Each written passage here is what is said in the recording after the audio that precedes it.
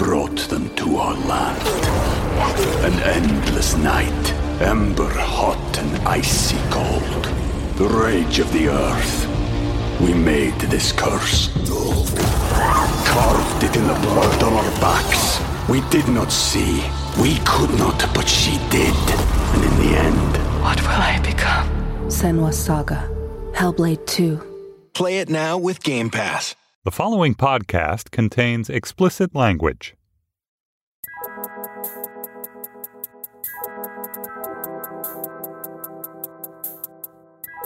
Guys, I just found a new podcast to check out, and it is so good. I binged everything you could possibly listen to in like a day. Do we need to set up what the podcast is? That is the lovely, penetrating voice of Esther Perel. I'm a couples therapist. I've been working with couples for almost 35 years.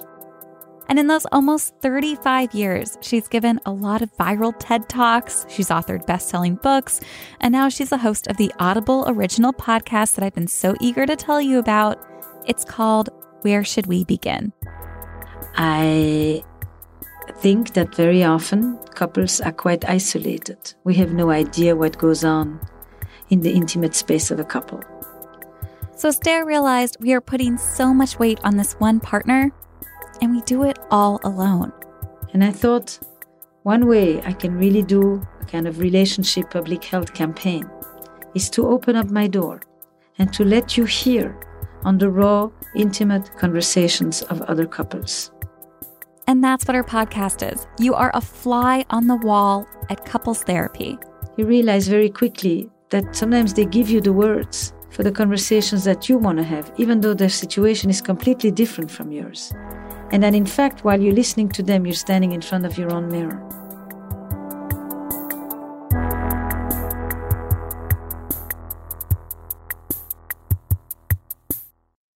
This is YOY. I'm Andrea Salenzi. And yeah, today's show, I'm going to fangirl about this podcast a bunch, but then I'm going to sneak in some questions that I've been having about my own dating life. Things like, how do you know when you meet the one? How important is really good sex in the early stages of dating? Plus, we have some questions from you guys too about dating after infidelity. And so you guys can picture the scene. Esther and I ended up speaking in a different studio than where I usually tape. It was basically a basement inside of an office in Midtown Manhattan. And inside of this dark room, there were just a few LED lights hanging from the ceiling. But when you are in a room with Esther Perel, even a makeshift studio can feel like the most intimate room in the entire city. So I want to look really close at an episode from season 2, episode 2. Can you tell us about this couple that met at a masquerade party? Every couple has an origin story. I ask every couple, no matter which state of disarray or distress they arrive in, where did you meet? How did you meet? What drew you to each other? It was at a masquerade party. How did you catch her eye? She had like a cool confidence about herself. Like she just seemed, you know. You're drawn to cool confidence? Well, it made me more nervous because I was used to interacting with people who had flaws, but she seemed like she was comfortable with herself. So I didn't know how to react to that. So it kind of made it interesting for me. Because they were in a masquerade ball, neither really knew the truth about the other. But each one could be that which they wanted to be, themselves and in the eyes of another.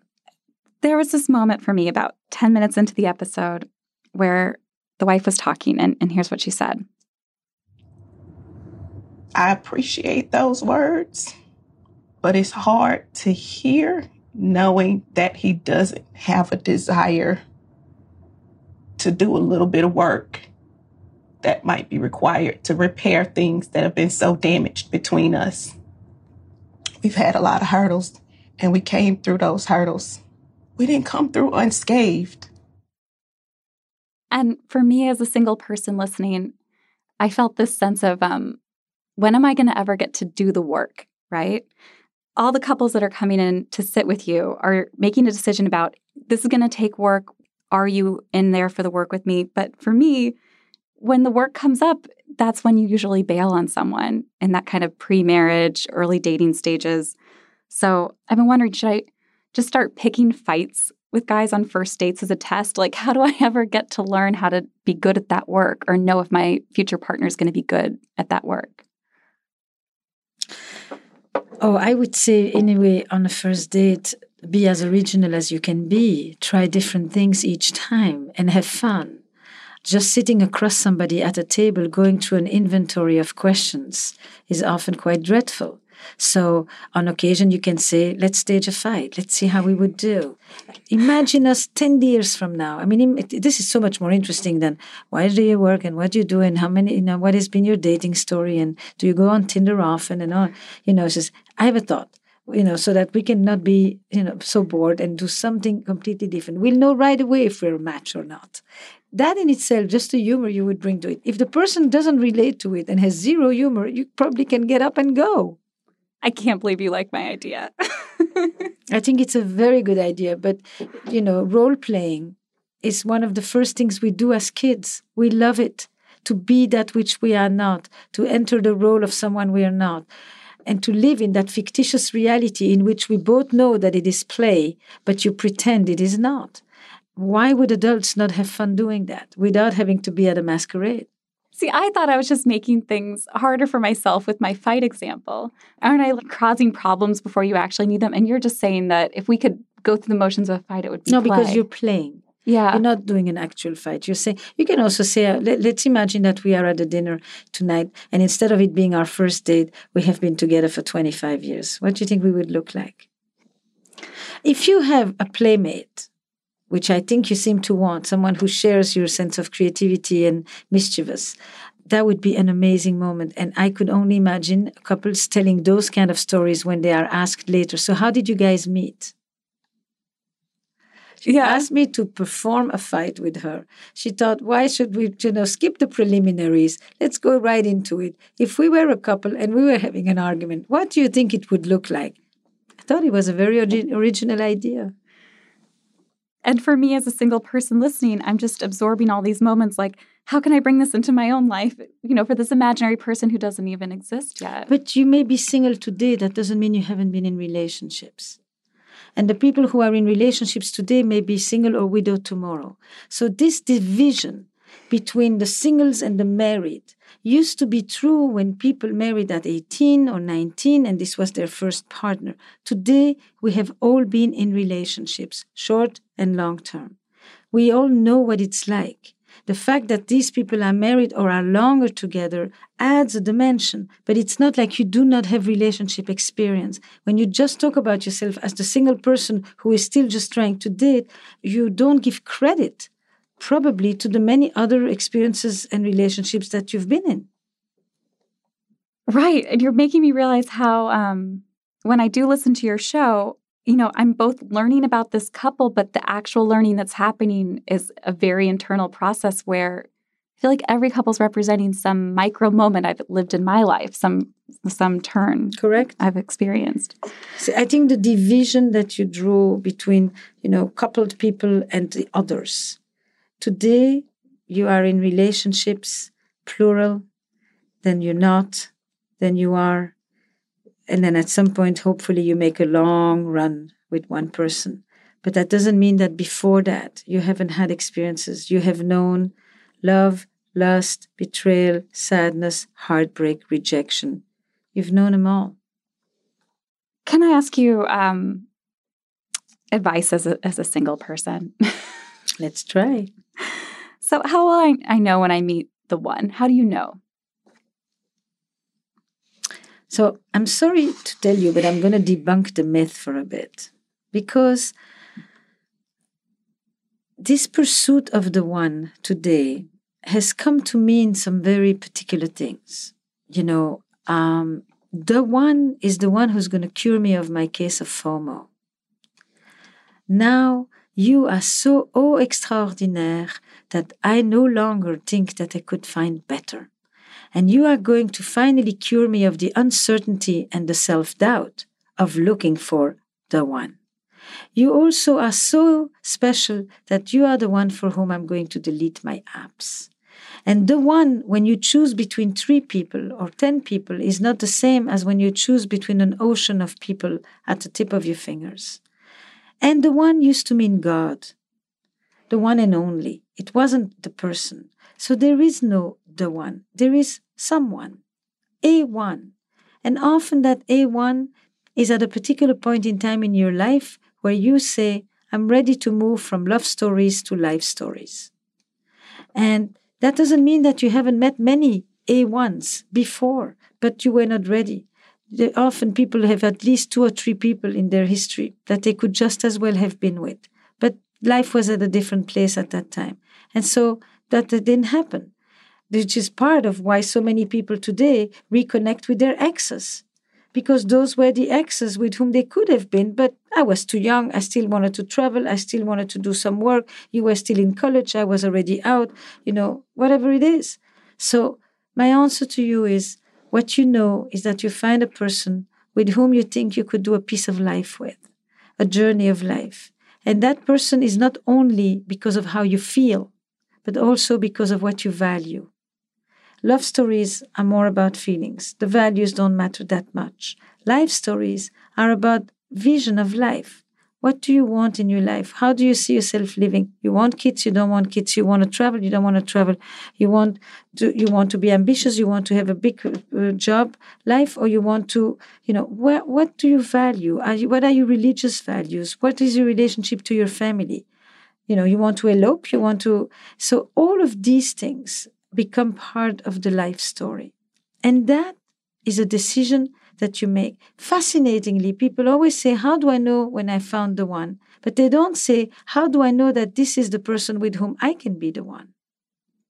How about turning it on you? And you also talk a lot about we might be looking for too much in this person. How do we narrow down that list? Today, we think of that long-term partnership as your intellectual equal, your best friend, your co-parent. You're never going to feel alone again.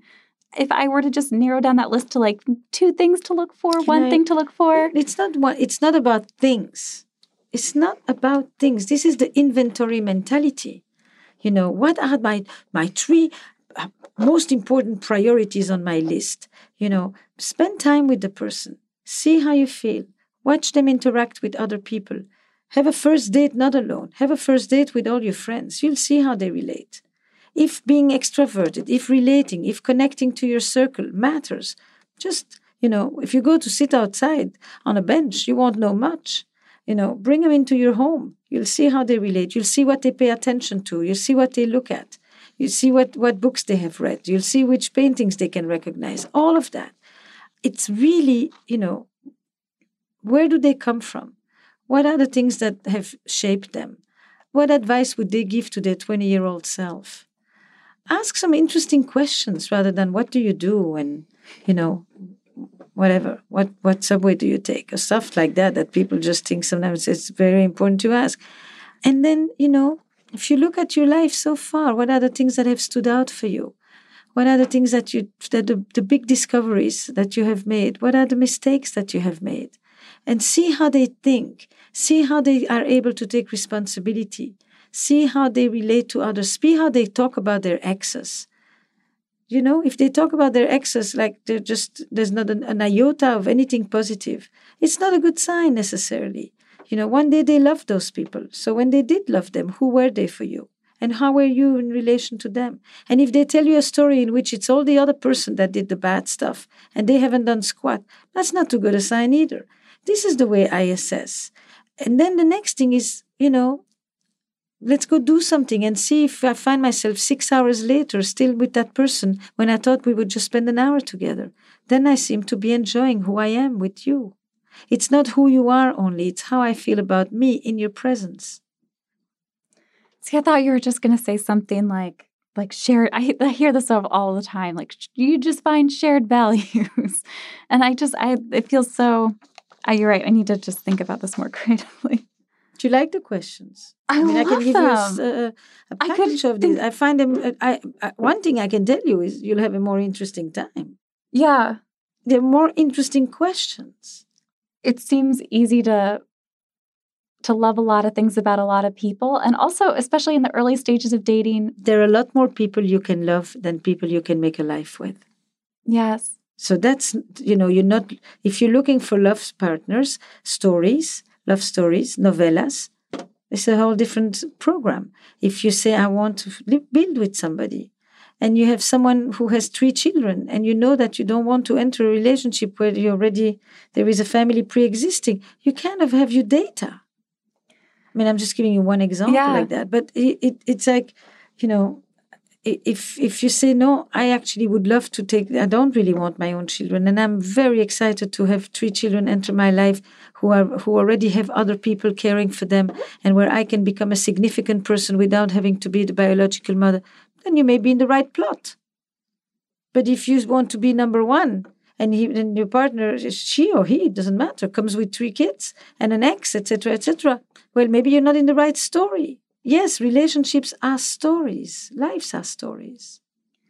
The thing I hear over and over again is you're going to just know. There'll be a spark and you will just know. And it's that easy. That Cinderella, what I find extraordinary is that this is spoken by people who think of themselves as wise, clever, sharp, for God's sakes. No, you don't. You have a sense, you wonder. Then you check, and then you get more sense, and then you wonder again, and then you go deeper. And the answers you get is what it gives you. Then you thought you were never going to be interested in those kind of people, and here you are. And you thought you were never going to be in someone who is like this, and here you are. Because you remained open and curious rather than actually sitting with your inventory. I think that's the power of the story, too. Isn't it a better story if we just knew and... Instead of I asked you a million questions and I was pretty satisfied with you wanting a similar life to me. But you see, you've just made it completely ordinary. You've taken something that when I told you thought was intriguing, and you've just completely flattened it. Okay, why? I asked you a bunch of questions, Yeah. It's a different thing. I decided we would have a very different conversation than the one I was used to have on first dates. Yeah. And I thought, let's keep the immigration status, and actually, how about we ask each other for the night 3 questions that we don't typically ask. Gosh, I want to take you on all my dates now. I mean, I'm saying this because I have yet to hear people tell me that they love going out on dates and that it's been an extra. They do tell you that they've met many nice people, but the experience seems to be quite exhausting. The thing is, when I break the rules and I start to talk about something deeper, he'll give me a look like, oh, this is it. We're going deeper. This is a really interesting thing that's happening. And how about it for you? But then if I discover I don't want to go down that path with him, then I've... No, then you say, interested? Scared? Curious? As I receive more information, I want to run the other direction. And then you say, I guess I got my answer. And then you finish it early and you go home, or you go to your girlfriend and you commiserate. But I mean, there's 2 ways. It's like in therapy. There's 2 ways to get a diagnosis. One is you collect information. And on the basis of all the data, you say, I think what may be going on is. The other one is you make an intervention. And then the response to the intervention is the diagnosis. Oh, interesting. Right? Yeah. Mom and kids, or dad and kids, or partners can't talk to each other. Okay, they can't talk to each other. So now we have the information. So now I say, how about you talk about something together? Not a big subject, but I would like you to discuss with each other, how you're going to deal with the sense that you both have that things have not been fair. That's an intervention. And on the basis of how the conversation goes, I will know a lot. How about instead of going out, you cook together? It's an interesting thing. I mean, come on, how many couples have fights about the kitchen? Right. So you cook together and you see what it's like to cook together. I just can't imagine making it through a meal. I hear this over and over again, that people know in the first 5 seconds if this is going to be a good date. And it makes sense that once you get there and you're like, oh, I want to get to know this person, then let's cook together. But it's hard to... So the no is easy. Yeah. But you didn't ask me, how do you know that it's not the right person? You asked me, how do you know it is the person you want to be with. And that is on the basis of experiencing things together. Not just knowing, not just sparking, That's not right. just having the hottest sex in the world. Yeah. How the sex is one experience, but it comes in a context. If you ask me, how do you know it's not the right person, that takes 5 seconds. It's the others. Yes. You didn't ask me, how do you not know? You said, how do you know? And the how do you know is much more subtle and doesn't instantly jump up like that. So, but then how important is really incredible good sex at the early stages of dating? Couldn't that misdirect you in some ways because, you're just blissing out on all of this? Sexuality is very important, but it is not the end and be all. And if you have not had a good experience and you meet someone and you feel for the first time that you connect erotically, sexually in powerful ways like you haven't had in so long, yes, in this relationship, this is going to be very important. If you've actually had good connections, then the fact that this is a good tool is nice, but it's an addition. It's not a central piece. What you experience in one relationship, the meaning that it gets is dependent of the relationship that preceded it and on your history altogether. It does not exist for its own sake. If you come from a relationship where you couldn't talk, then talking to this new person has 10 times more importance because it is based on the fact that you come from talk starvation. If you come from if you come from sex starvation and you have a powerful, intimate connection with this person, it will mean a lot more because you remember that this can actually be the case.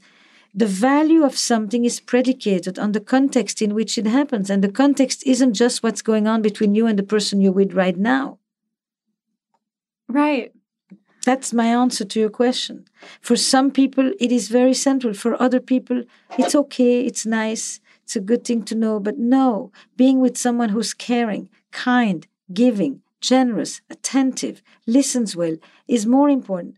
And they're willing to make the compromise around the sex. And maybe they're making the compromise around the sex because the previous one was a perfectly wonderful lover, but couldn't listen, couldn't this, couldn't that, So you really need to understand that we are contextual beings and things happen in context and the importance of them depends on the larger picture, not just on what's right in front of you. So in my dating life as a single woman, I feel these dynamics playing out all the time where sometimes a guy will look at me like I'm just trying to trap a boyfriend, and I look at him like, oh, you just want to hook up with me. And these are just feel like such tired dynamics. Do you ever say it out loud? No. That sounds fun, though. I would just say, what I was thinking? Is this one of those where I think you just want to do this and you think I just want to that, and we're each spending time in the other person's head? But on the basis of his response, you will know if you like the guy or not. I mean, just that kind of a comment, to me, how he would respond or she would respond would be, very telling. Do you have humor? Are you quirky? Are you quick? Imagine that those are things that are important. To me, they matter. So I would say something like that, not because I care about what I say, but I care about seeing what the reaction would be. Interesting. A lot of your research into female desire has found that those tired assumptions that I'm experiencing in my dating life aren't necessarily true, that actually women tire of monogamy faster than men, that women don't always get what they want out of commitment. This is actually based on the research of a dear colleague of mine, Marta Meana. There are a number of major women researchers at this point that study the nature of women's sexual desire. She's one of them. And I think that when we say it like that, I said it a bit facetiously, but I think it's worth it to unpack this. What does it mean? It means that we have historically seen women's desire as more discriminate than men's desire. If a woman wants a man or a woman, it is pretty clear that it is him she wants. But we see male desire as more indiscriminate. Hence, if a man wants a woman, she wants to know it is her. Prove it. What are you willing to do for me to know it's me?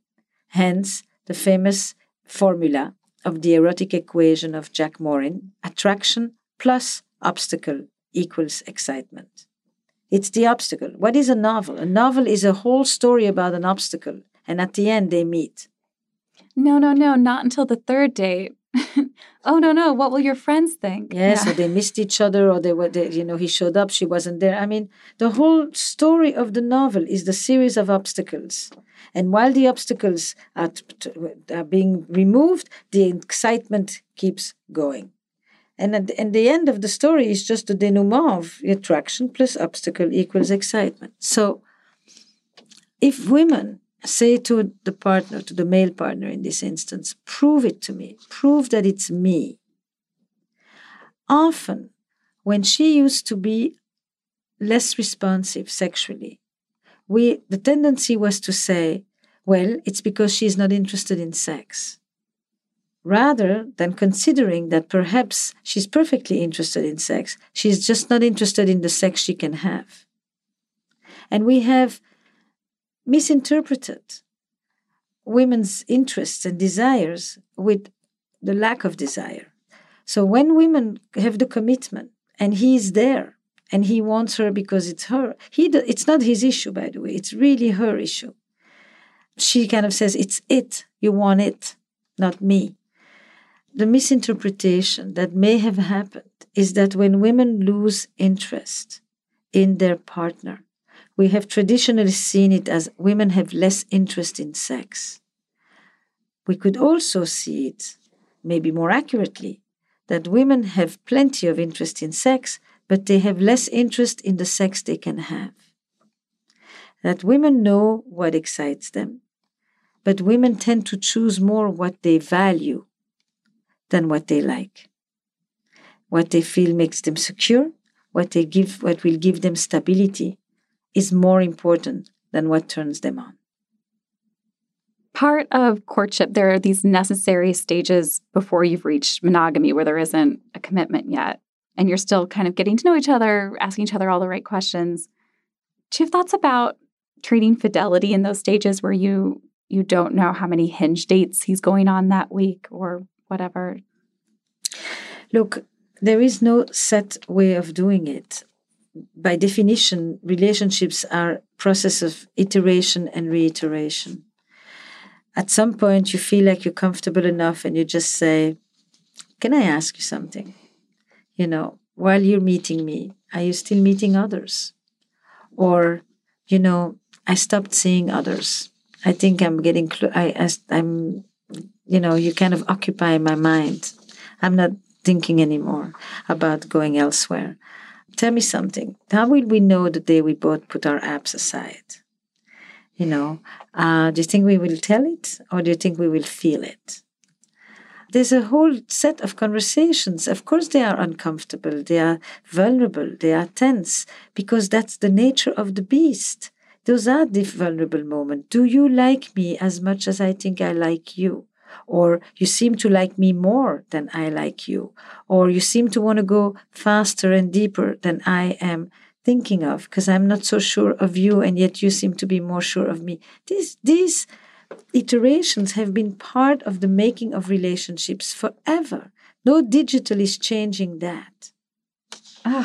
Just every time you come up with an example question, it's worded and just said in just such a better way than all the other millions of ways that it comes to me naturally. I just don't know how you do it. It's exactly what you meant when you said theater. I'm imagining myself in the situation, how I would say it, what I would say, And I would say, this is those weird moments, right? We were supposed to be talking about. I'd make a meta comment about the comment to kind of, or I wouldn't, depending on how intimate and close I feel in the moment. And I would just say, this is the way you've just looked at me. This is the moment where I want to say, I'm not thinking about another anymore. Or you sometimes say, tell me something. I know you were for so many years with your ex-girlfriend. How present is she still for you? I'm asking, this is, you don't owe me squat. You don't owe me anything. Those are not moments where people have any obligation, but how we slowly begin to feel that a boundary is being created around us that says a couple is in formation. A relationship is about to happen. And blossoming love is often quite exclusive. At the moment when you are honing in on someone, that's what you're doing. And you're not thinking about 10 others at that time. If you're thinking about 10 others at that time, you're not honing in. Generally, if you like someone, it used to be anyway, that then you pursued it to explore it and to see. There was no need to go see if there are 3 others that you like. You like, then follow it, see what happens. But at this moment, it's like I need a certainty in order to decide if I like it enough to pursue it. And that certainty you won't get. There isn't one at that stage. This is a very interesting thing, is that people are willing at the same time to live with a level of freedom that is utterly unprecedented, where you can literally, dive into an archive of thousands of people. But that comes with self-doubt and uncertainty. You can't at the same time have the massive amount of freedom and have a complete, exquisite certainty at the same time. That doesn't work. So you do because you say, this intrigues me. I like it. I like him. I found there was something there. I don't know what. I'm meeting him again. And if I meet him again on Tuesday, I don't need to make another date with somebody else for Thursday. There's lots of other things you can do on Thursday. See what happens.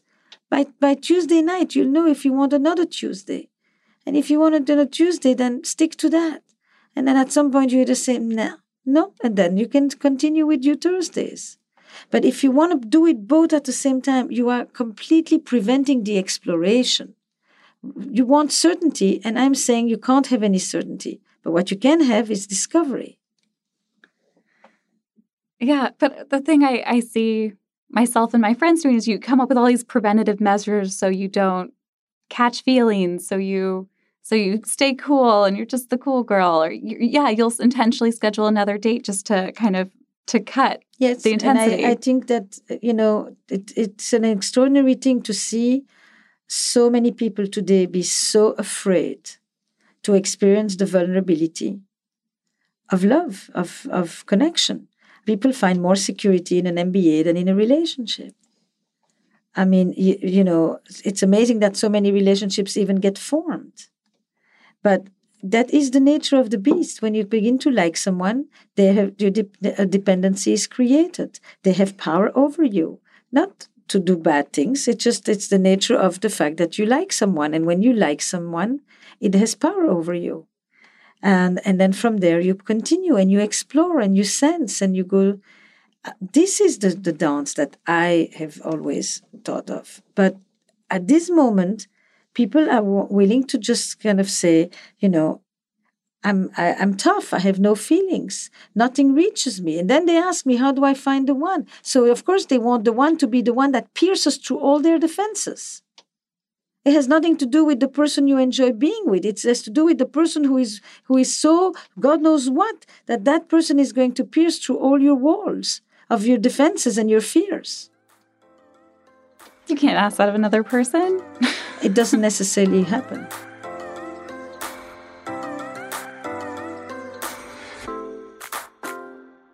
Wow. Did you guys hear that?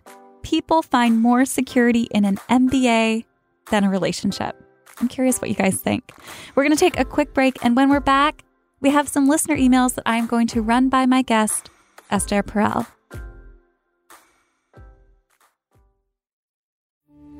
We took it all.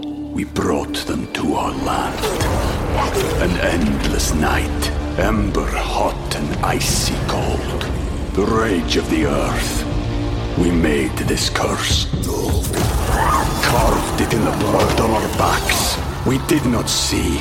We could not, but she did. And in the end, what will I become? Senua's Saga. Hellblade 2. Play it now with Game Pass.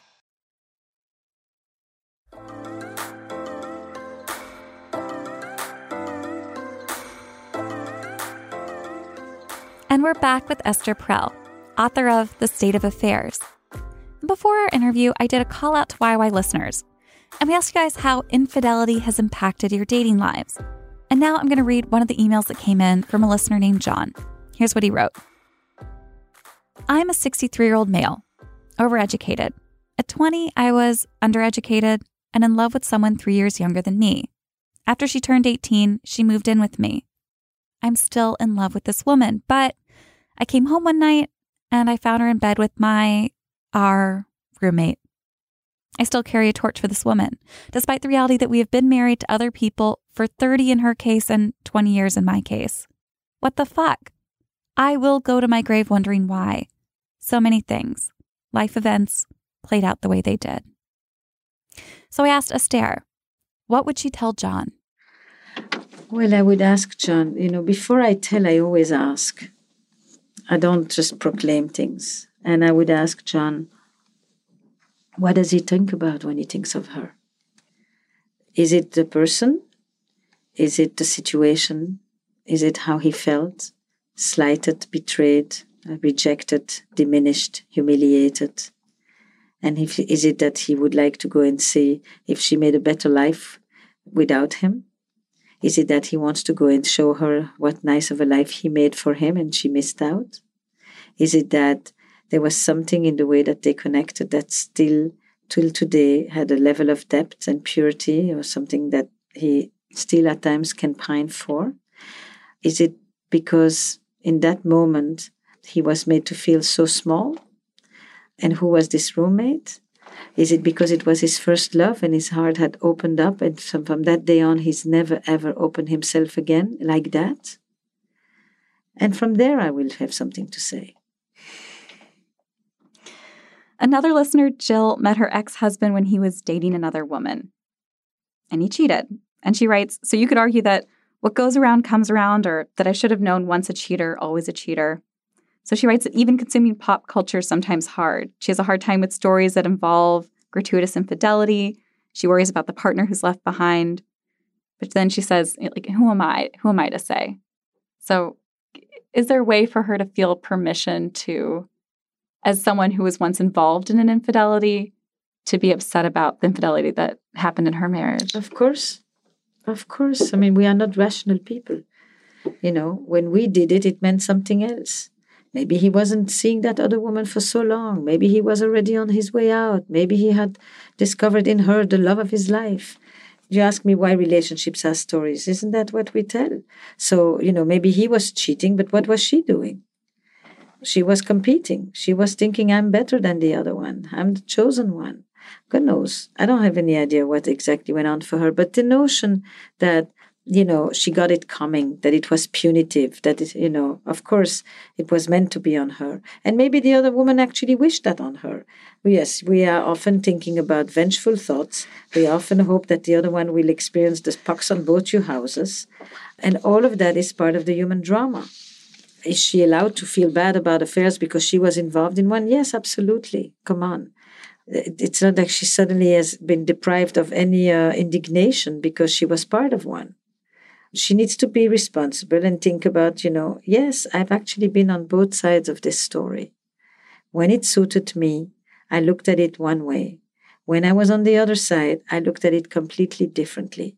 And I have in me the ability maybe to identify with all the protagonists of this triangle because I've been all three. I've been the other woman, I've been the wife.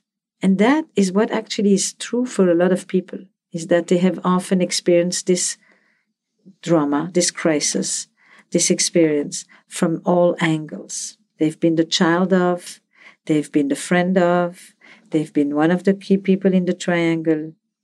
And use that to actually broaden your understanding and the complexity of this whole thing, rather than either judge others or judge yourself. And, she's got to move on because there's some great media out there about affairs, I hear. There's a really good TV show, I think, on Showtime. Which I have been the consultant of for season 1 and 2, yes. There's my book. Yeah. The State of Affairs. She's missing out on a lot. And I think, there's a way that you could find this really fascinating. But there is a sense of, I cannot be upset about this because I myself once did it. Of course you can be upset.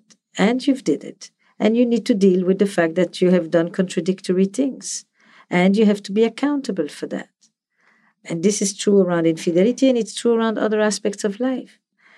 Other people feel that because I was the partner for whom you left someone else, I owe you more. We have to be the perfect relationship. Or maybe I have to worry, would that happen to me as well? Or, was I that unique? Or were you just simply an unfaithful person?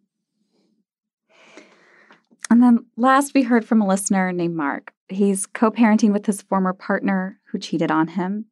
And he worries that a woman would never be attracted to all his baggage. Do you have advice for someone who says that they've given up on dating because loneliness feels safer? Oh, that is so painful. No, women will not, actually, some women will have experienced some similar baggage, and you will find great comfort in meeting someone else who knows of your experience and who wants to create a more secure and protected relationship in which such betrayals or breaches won't happen. Sometimes women will actually really fancy you because you actually are able to co-parent very nicely with your ex, and you seem to have been able to go and beyond this crisis for yourself. This idea that this is baggage, it's life. And people, the older you get, everybody has life. Don't think you're the only one with baggage and you're that special. The women you may meet have baggage too. Different baggage. And different baggage is not always negative. Baggage is the place from which you draw your resources, from which you draw your strengths, your lessons. And for your children to see you reconnect with someone else and love again and be joyous may be way more important than the fortress that you're building around your loneliness. So we shouldn't give up on dating? You shouldn't give up on loving. I don't care if it comes through dating or another route. It's the date is just the gateway to something. The love, the building together, the sharing of one's life with someone, the being able to have someone that has your back, the trusting experience, that whole thing. That is what you're going for. The dating is just a means.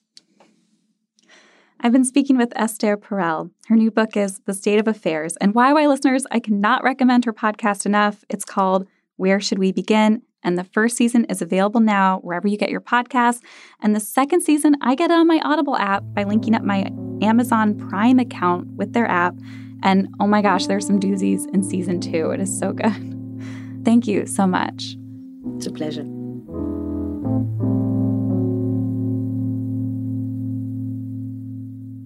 I got so much out of this conversation, like even that moment at the end. So we shouldn't give up on dating? You shouldn't give up on loving. Maybe I get too focused on dating sometimes. She makes it sound fun. On occasion, you can say, let's stage a fight. Let's see how we would do. And next week, I'm talking to another sex therapist, Chris Donahue. He co-hosts the Loveline podcast with Amber Rose. And when I name-dropped Esther to him, he had a strong reaction. Well, you know what Esther Perel told me? I just interviewed her the other day. Are you guys buddies?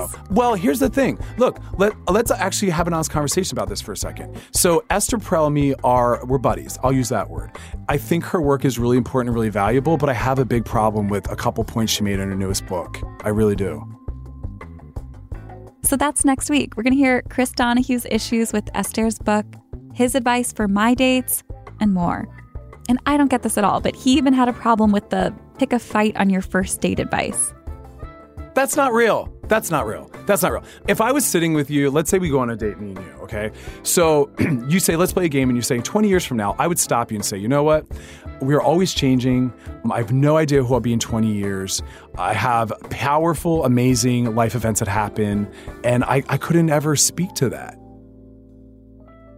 Okay, but I am curious what you guys think. Would this question work on your first dates? I dare you to try it out on your next date and report back. I'm on Twitter and Instagram at my full name, Andrea Silenzi. So we're going to take one more break, and when we get back, we have the weirdest blind Skype date that our team has ever recorded.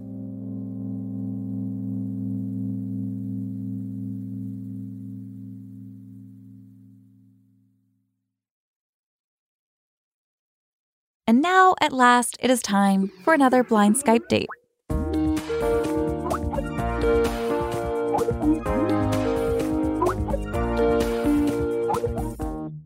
Today's date is between Mark and Jessica. He's 37 years old, she's 35 years old, and they both live in Boise, Idaho. Mark kicked off the conversation with a real weird question, one he considers his ultimate deal breaker. It's a little random, but it's pretty important, and I'd like to know what your thoughts are on the Despicable Me film franchise. Oh, okay. I've seen the first one, and I thought it was adorable, and I laughed and cried, and I don't think I've seen any of the others. Okay. Yeah, okay. Is this like an obsession with you, or you hate it, or what's the deal? Women who enjoy that film, I usually can't relate to. You can't relate to women who enjoy Despicable Me? Is that the... Yeah, like it's... I'm sorry. I can't deal with it. It's like your Burning Man question. That's the one. That's the determiner that So kind of relevant. indicates. Wow. That's interesting. So what is it that you don't like about Despicable Me? Have you seen them all? Oh, no. I could barely get past the first one. And I'm not sure. I don't know. I don't remember the circumstances where I had to watch it, but I watched it, and I thought, that's probably one of the worst films I've ever seen. Wow. And it was violent, and I guess there was an okay message, but I couldn't believe that I just watched that. I don't know. That's such an intense reaction to a pretty, I don't know, harmless movie. Wow. Interesting. Are there other animated films that you like? Monsters Incorporated is probably top 20 films I've seen. Mike, I think she's getting tired. The Incredibles is pretty good. Are you doing anything later? I have a previous engagement. I also like Sleeping Beauty. That's a good one. Away with him. But gently, my pets. Gently. A classic. Huh. Yeah. But yeah, I'm okay with animated films. Hello. Hey, ketchup aquí. You don't think it's adorable with the tiny little children and how they come to love him? Is it just it's just like driving you crazy, or like, no, this is my least favorite thing in the world? I don't know. Yeah, a lot of my male friends. They all also hate Despicable Me? Yeah, and it's an inside joke. If one of them meets a woman and someone says, "Oh, I bet you she likes Despicable Me," and then it's over with. Oh my God! Wow, that's hilarious. Yeah, I thought it was fine, liked it, laughed, cried. Wow, didn't have any particularly strong feelings. But do you have favorite films, like a top 5 that are the ones that you go, yeah, that's a really good film? I'm not a big film fan, but I do keep a list of the top 100 films that I've watched in my lifetime. And I think right now that the top one on there is, I think it came out in 1932, All Quiet on the Western Front. It's probably like the furthest you can get from Despicable Me. It is, yes. Like, what's the opposite of Despicable Me? Either Saw 5 or All Quiet on the Western Front. These are polar opposites. Do you want to keep talking then, or should we just hang up now? What? No.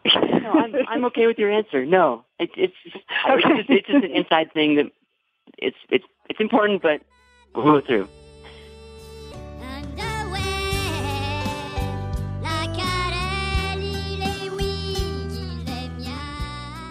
So the date continued until Jessica made another grave mistake with her taste in media. I'm not into the I think you used the term magical realism. Yes. It's a little turn off, a little bit. Then Mark had a proposition for her. So, if you want, you can stalk me all you want and find out more about me. Okay.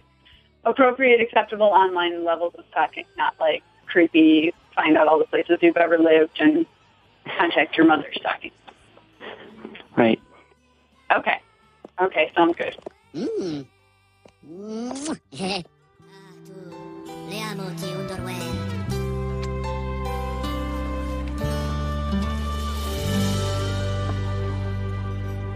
So here's what happened next. Jessica never actually stalked Mark. Instead, Mark jumped the gun and stalked her until he found her email address and sent her a note. Jessica was a bit weirded out. She didn't even realize her email was online anywhere, and he apparently found it in an old CV. Needless to say, Jessica and Mark never met up.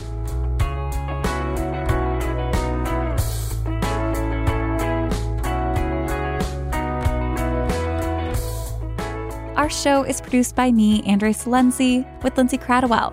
Our editor is Hillary Frank. Our artwork changes every week thanks to Teddy Blanks at chips.nyc. Our theme music is by Andy Miklas, Casey Holford, Lee Rosefier, and Evan Viola. Special thanks to Mia Lobel and Andy Bowers at Panoply. Next time on Why Oh Why, sex therapist Chris Donahue knows how to charm a podcast host. I'm setting you up with my brother. Is he in New York? He's in Philly. Yeah. And now, as promised, a sneak peek at a recent episode of the new Panoply podcast, Family Ghosts. Greetings, Ghost family. Welcome to Family Ghosts. So, I'm sitting at my desk at my old job when I get a text from my friend Nick Markovich. And the text says, "Hey, want to take off work tomorrow and be one of my lifelines on Who Wants to Be a Millionaire? I'll give you half of whatever I win." Our next contestant is from Croton-on-Hudson, New York. Please welcome Nick Markovich. At the time, I was an administrative assistant, and my job the next day was to hand out lanyards at an all-day strategy summit about digital advertising. And for reasons still unknown to me, I chose that over going with Nick to hang out with Terry Crews. All right, Nick Markovich has walked with $68,600. Thank God everybody at that summit got a lanyard. A few months ago, I received another text from Nick indicating that he had a pitch he thought might work for Family Ghosts. To quote from the message, "My grandfather's body is missing because my aunt stole it." Let's see. I mean, I'm in treat yourself mode. You know my vacation style, but I'll leave a call up to you. So, having learned by now that when Nick sends a text, there's usually a good story not far behind, I met him at a restaurant and asked him to expand on his message. You want to do that apple crisp? Yeah. So we did that crisp. And while we did, Nick explained that what he said in the message is basically all he knows. When his grandfather died, his aunt took possession of the body and, well, it somehow vanished. And it's been eating at Nick, not to mention the rest of his family, for years. No one in my family knows where he is, so we can't pay our respects. And we know he didn't end up in the family plot. We don't know where she put him. I hate to go all Fargo on this, but we don't know if she put him in a wood chopper. I say, I'm joking about this because it's so absurd, but it also hurts because I have very much love for my grandfather. Does that help? This is amazing. Okay. I have so many questions. Okay, sure. I'll bet you can guess what my first question was. Have you asked your aunt? But the aunt is unfortunately dead. And when she died, she took the answers to the other questions with her. So this week on the show, we're going to try to find Nick's grandpa. From Panoply, you're listening to Family Ghosts. I'm Sam Dingman, and this is episode 3, Sue's Clues.